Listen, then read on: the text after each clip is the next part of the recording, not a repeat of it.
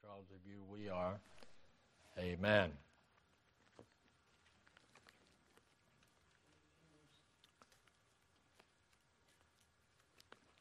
Our lesson this morning is a form of a question. What a sovereign God can do. And we all know that He can do whatever He wants to, when He wants to. So the answer, is anything He wants to do. And a lot of people will repeat that, but I think their life shows they don't believe it. But our text, beginning with Romans chapter 9. Romans chapter 9, beginning with verse 14.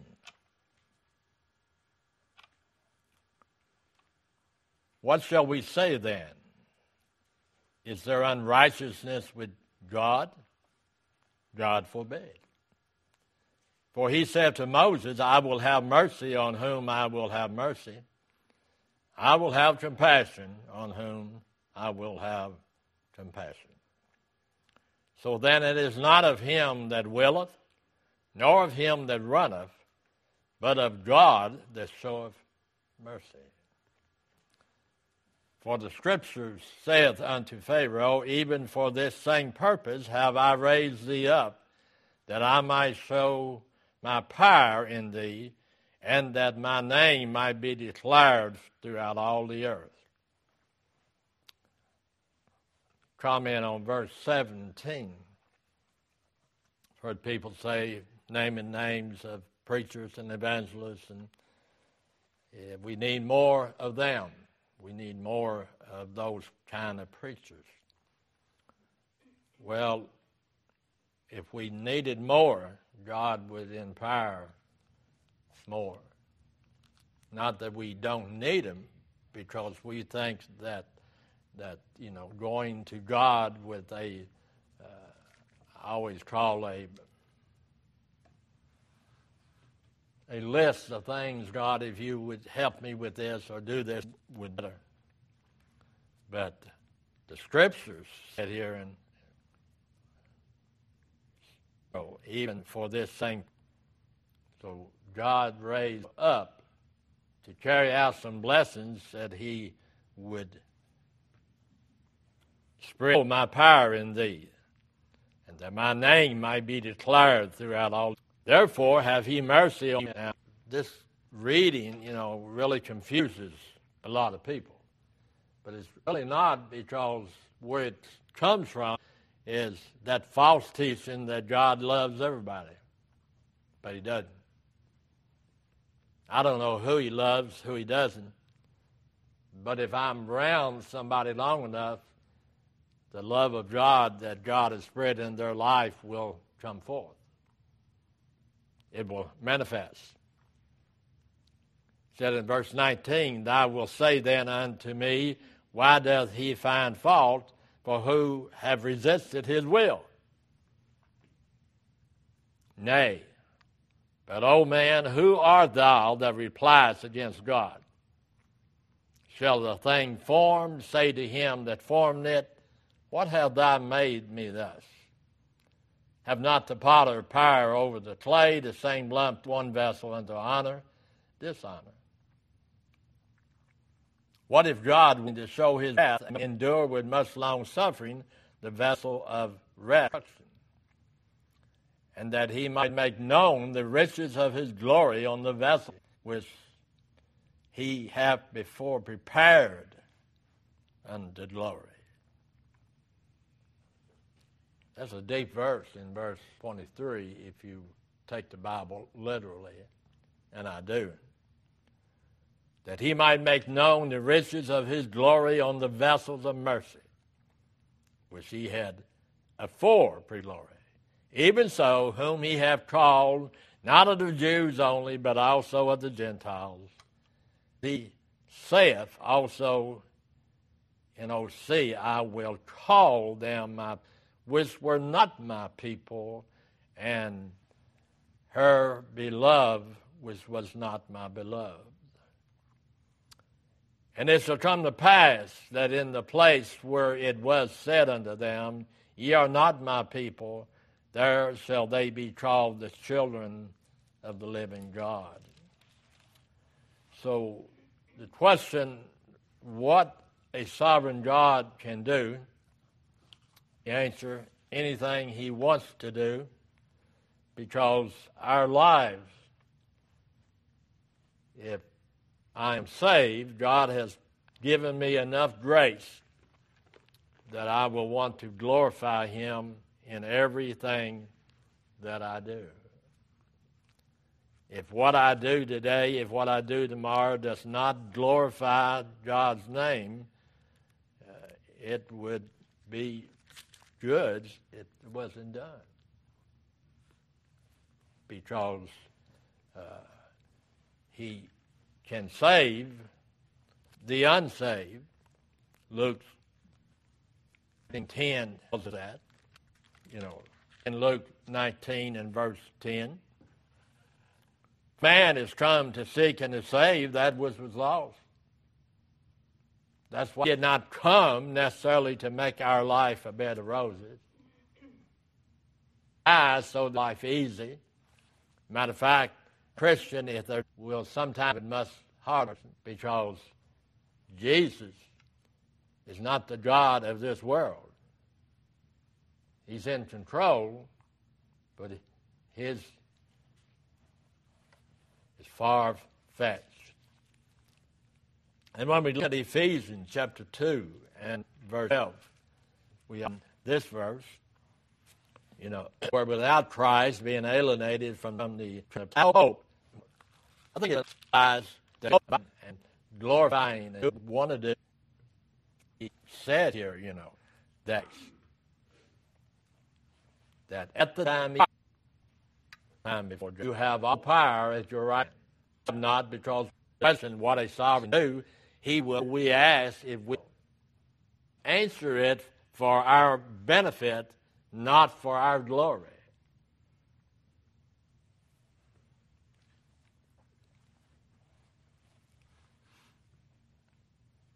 Number two, he can love the unloved. You and both know people that we tolerate. We don't love them. They're not lovable people. But God saved that and make that person. That his love toward us in that while we were yet sinners, Christ died for us. Remember that. But God commended his love toward us. The reason I'm saved is because God chose me. I did not choose him. Now, when we look at that and we go over to Romans chapter 9, you see in verse 25 and 26, as he saith also, in OC, I will call them my people which were not my people. Love which was not my beloved. And it shall come to pass that in the place where it was said unto ye are not my people, there shall they be called the children of the living God. So he can love the unloved. I know that personally because he saved me. He loved me. See, I think one of the Bible, I'm one of those do. I convert publics me with they who eateth? Why eateth your master with publicans and sinners? But when Jesus heard that, he said unto them, They that be whole need not a physician. Sinners pay attention to. That's why that some years ago when I came to this town, Mayor Brown was the mayor, and he came down, he's running for mayor again, and always had a big old cigar in his mouth and whiskey on his breath. As if you know, that was, if he's living, he had a cigar in his mouth, he had liquor on his breath. And he said, I want to tell you, they're rough people. Here is a man that is sad about other people, and he couldn't hardly walk. Who needs Jesus? Behold, need not a physician, but that are sick. But go ye and learn what that meaneth. Statement. They that be whole needeth not a physician, are sick. Then he told them to go and learn what that meaneth. I will have my sacrifice, for I am not come to call the righteous, but sinners to repentance. He didn't come to save those without sin, because you and I both know there was none without sin. But the Pharisees, and there are groups of religious cults that think they live above sin.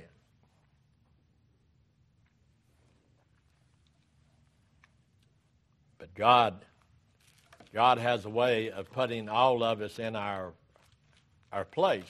All he does is just use Scripture after Scripture so that we can know exactly how he feels about every situation.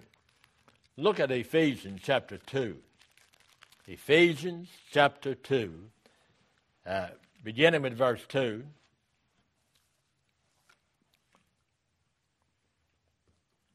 When in time past ye walked according to the course of this world, according to the prince and power of the air, the spirit that now worketh in the children of obedience. Now, we go up and we read verse 1.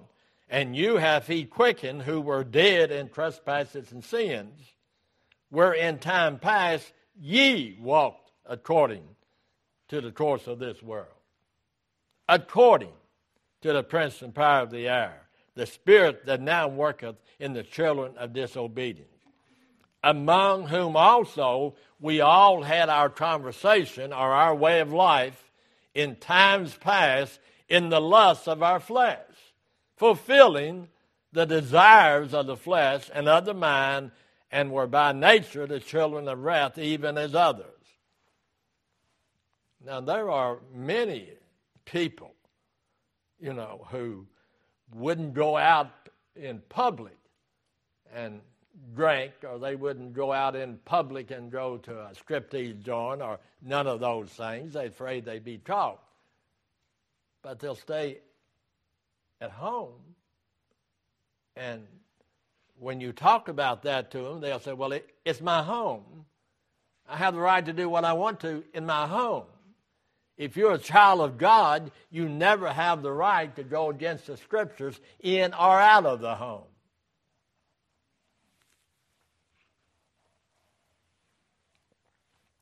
And God put them in their place. He said, but God who is rich, in verse 4, but God who is rich in mercy for his great love wherewith he loved us, even when we were dead in sins. You wouldn't be saved this morning if God didn't love you when you were lost. But you're saved because he did love you, and he chose you, and he chose you in Christ before the world was created. And he has never lost the one. But many of us saved people, the world gave up on us before God saved us. But we thank God he doesn't give up. He never gives up. So when we think about those things, Calvinists, love to quote. If you want to know what a Calvinist is, the Tulip Baptists. They've added a few. If you believe these 5 points of the tulip, then you're saved. no matter what you do, how you do it. But if you read the Word of God, in Romans chapter 9, verse 21, when he said, have not the potter power over the clay of the same lump to make one vessel unto honor and one unto dishonor? Or we can look at the prophet Jeremiah. The prophet declared that the potter, which is God, has power to take the same lump of clay, that's us, and make it into another vessel. And that's where we get Jeremiah 18, verse 4.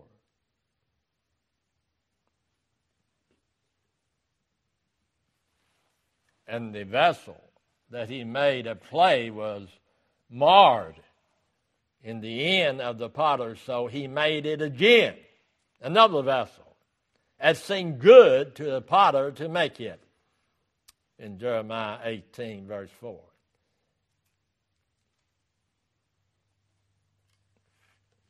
Think about how powerful Jeremiah 18:4 is. And the vessel that he made of clay was marred in the end and of the potter. We were marred. Every one of us was born a sinner. So to get to glory, he had to make that pot over. Jeremiah 18 and verse 4. Another vessel seemed good to the... You go into one of the shops in North Carolina, Tennessee, and you see all of these pots out of clay. Well, if you look carefully, sometimes you'll see a little marred place, a little place that wasn't exactly right. God made me, and I had marked. I had that sin mark because I was a child of... So he said, I'm going to make him over for me again. Can God do what he wants to with what that is his? It would be like, you can't paint it white.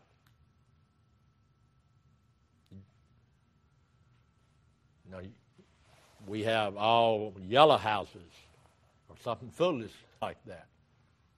Well, God, when he just finished with those that he elected, those that Christ died for, one day when we leave this earth and go directly to the glory, we are changed. That body is changed.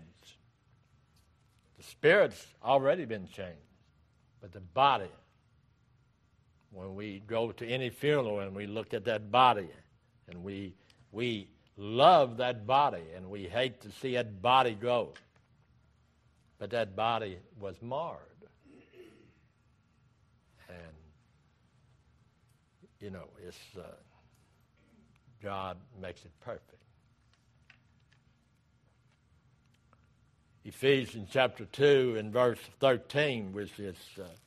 beautiful verse, he said, but now in Christ Jesus, he who sometimes were far off are made nigh by the blood of Christ. That far off means that you were out of Christ. There was something that was keeping you out of Christ. So what did God do? He said, but now in Christ Jesus, because he made us anew. He's the potter, we're the clay. The first time we had a sin nature. You can't go to glory with a sin nature. So what did he do? He who sometimes were far off are made nigh by the blood of Jesus Christ, which settles the question, Is baptism necessary? Is this necessary? Is this necessary? Nothing is necessary to be saved except to be covered in the blood of Jesus Christ. All of these others are fringe benefits because we know that you're saved. And any one of us can make up our mind, as so many thousands and millions have done, I've played this game, it's all it is. I'm going back and enjoy the flesh. And he will destroy that flesh. A lot of times when people ask me, you pray for this person, you pray for that person, I honor that. But deep down inside of me, has that person crossed the line? Not of losing their salvation. Have they crossed the line, the time period they have left to live on this earth? Be no more. And he takes them home. That's what the sin unto death is. Nobody saved can commit the unpardonable sin. But you can sin the sin unto death.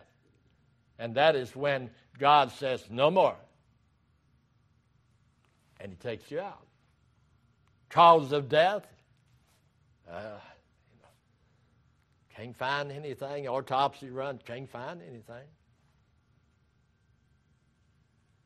But God sees every move I make all day long.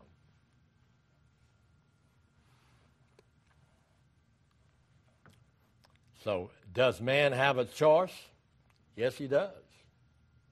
Does God affect that choice? Yes, he does.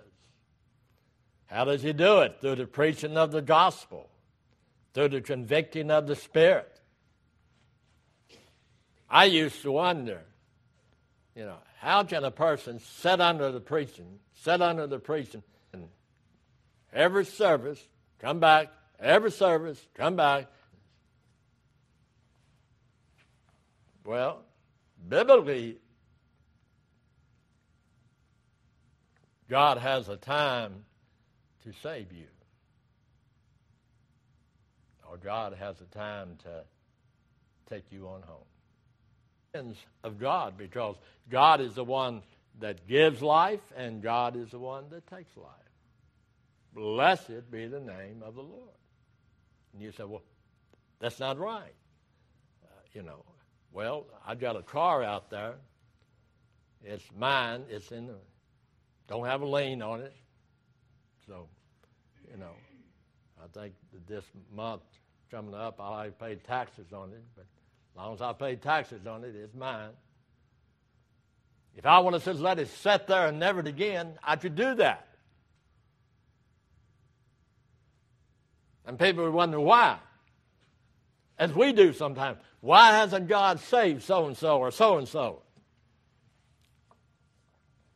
Well, does God force that choice? Did God force Henrietta to accept Christ? Did God force you to accept Christ? No. He worked on your willer. He worked on your willer. And when God works on your will, he always gets what he wants. Romans 12:3 says plainly that God have dealt to every man that measure of faith.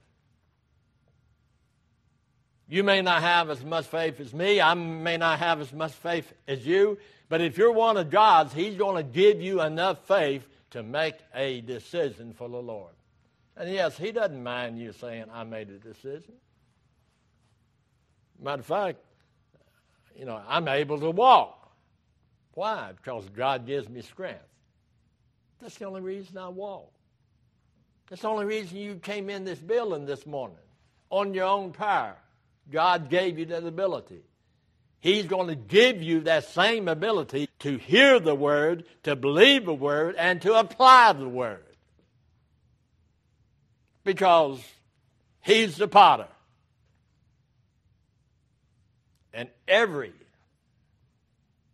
Sister Linda sent me a picture of her 3 grandbabies. 3 cute, precious little sinners.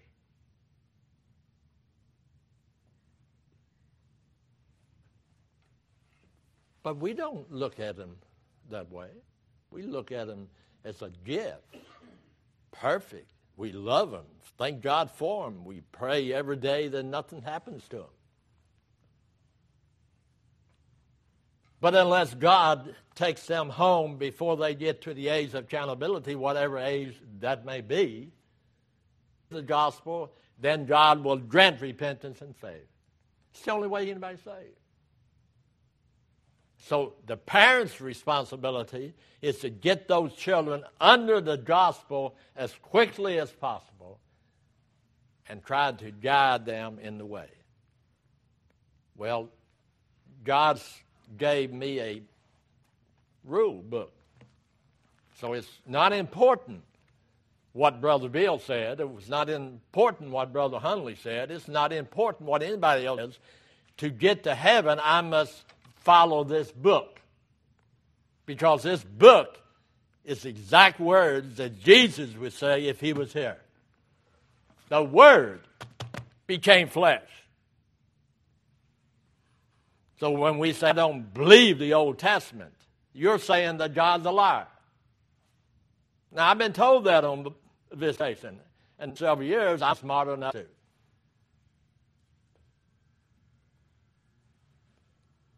Because they don't know. Ignorance is the factor in our society. People not knowing. They don't understand that when the Bible was given, it wasn't New Testament, Old Testament. It wasn't chapter. It was one book.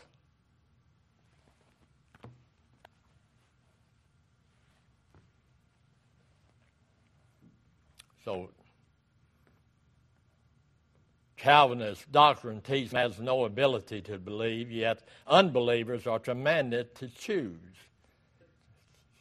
Sort of foolishness. Well, a lost man don't care about his chores. Sunday or Sunday night, I don't bother him. He's not coming anyway. He's in it. But if we're saved, know that being in church, studying the Bible, and being a good citizen is important.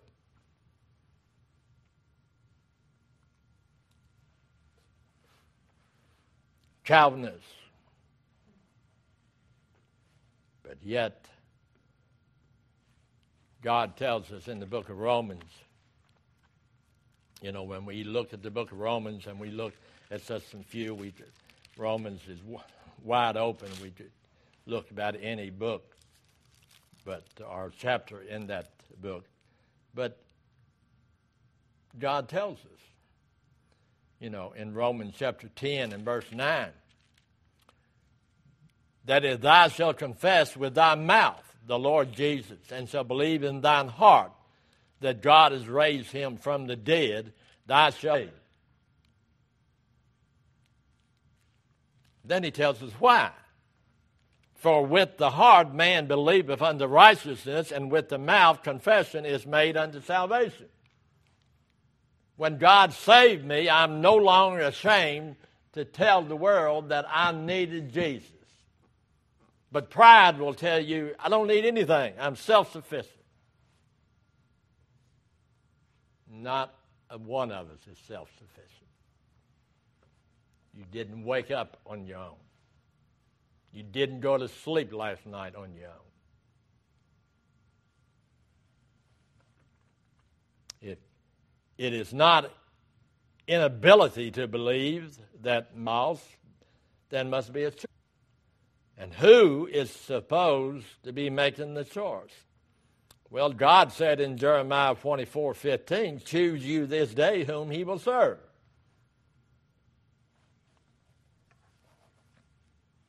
Jeremiah 24, verse 15.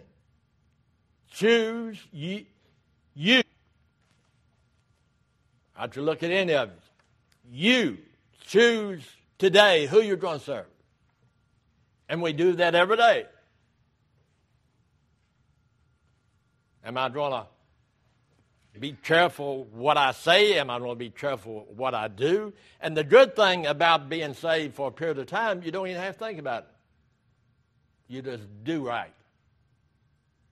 And when you don't do right, you want to make it right.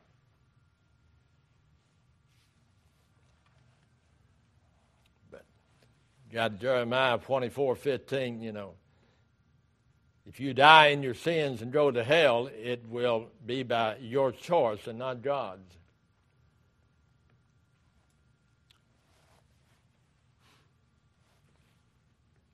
See, I've talked to a lot of lost people who know more Bible than some saved people. All that does is make the fire in hell hotter. That's all it makes. And there are Baptists who don't believe that. They don't agree with me. The fire is not equal in hell, and the glory is not equal in heaven.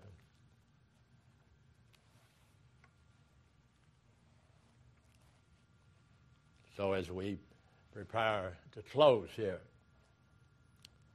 if you and I die in our sins and go to hell, it will be because we did not choose God. We heard, even if you say, I don't believe the Bible. I was up early this morning, and my front porch, I seen the sun come up over the trees. What did that tell me? God's still in control of this world. And as evil as the leaders of this country and the leaders of other countries are, God is still in control.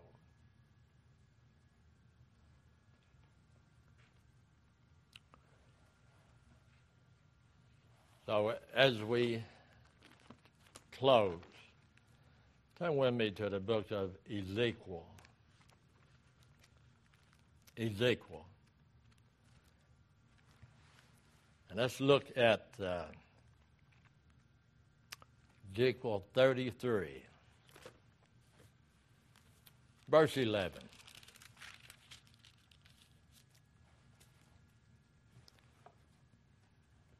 Say unto them,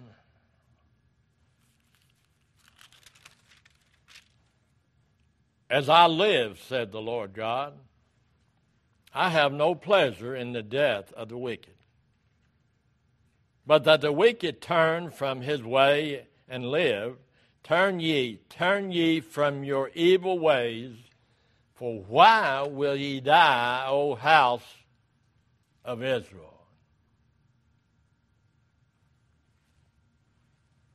Israel is a chosen nation, but you got to be more than a Jew to be saved. Israel is God's chosen nation, and what country has had more agony than the country of Israel?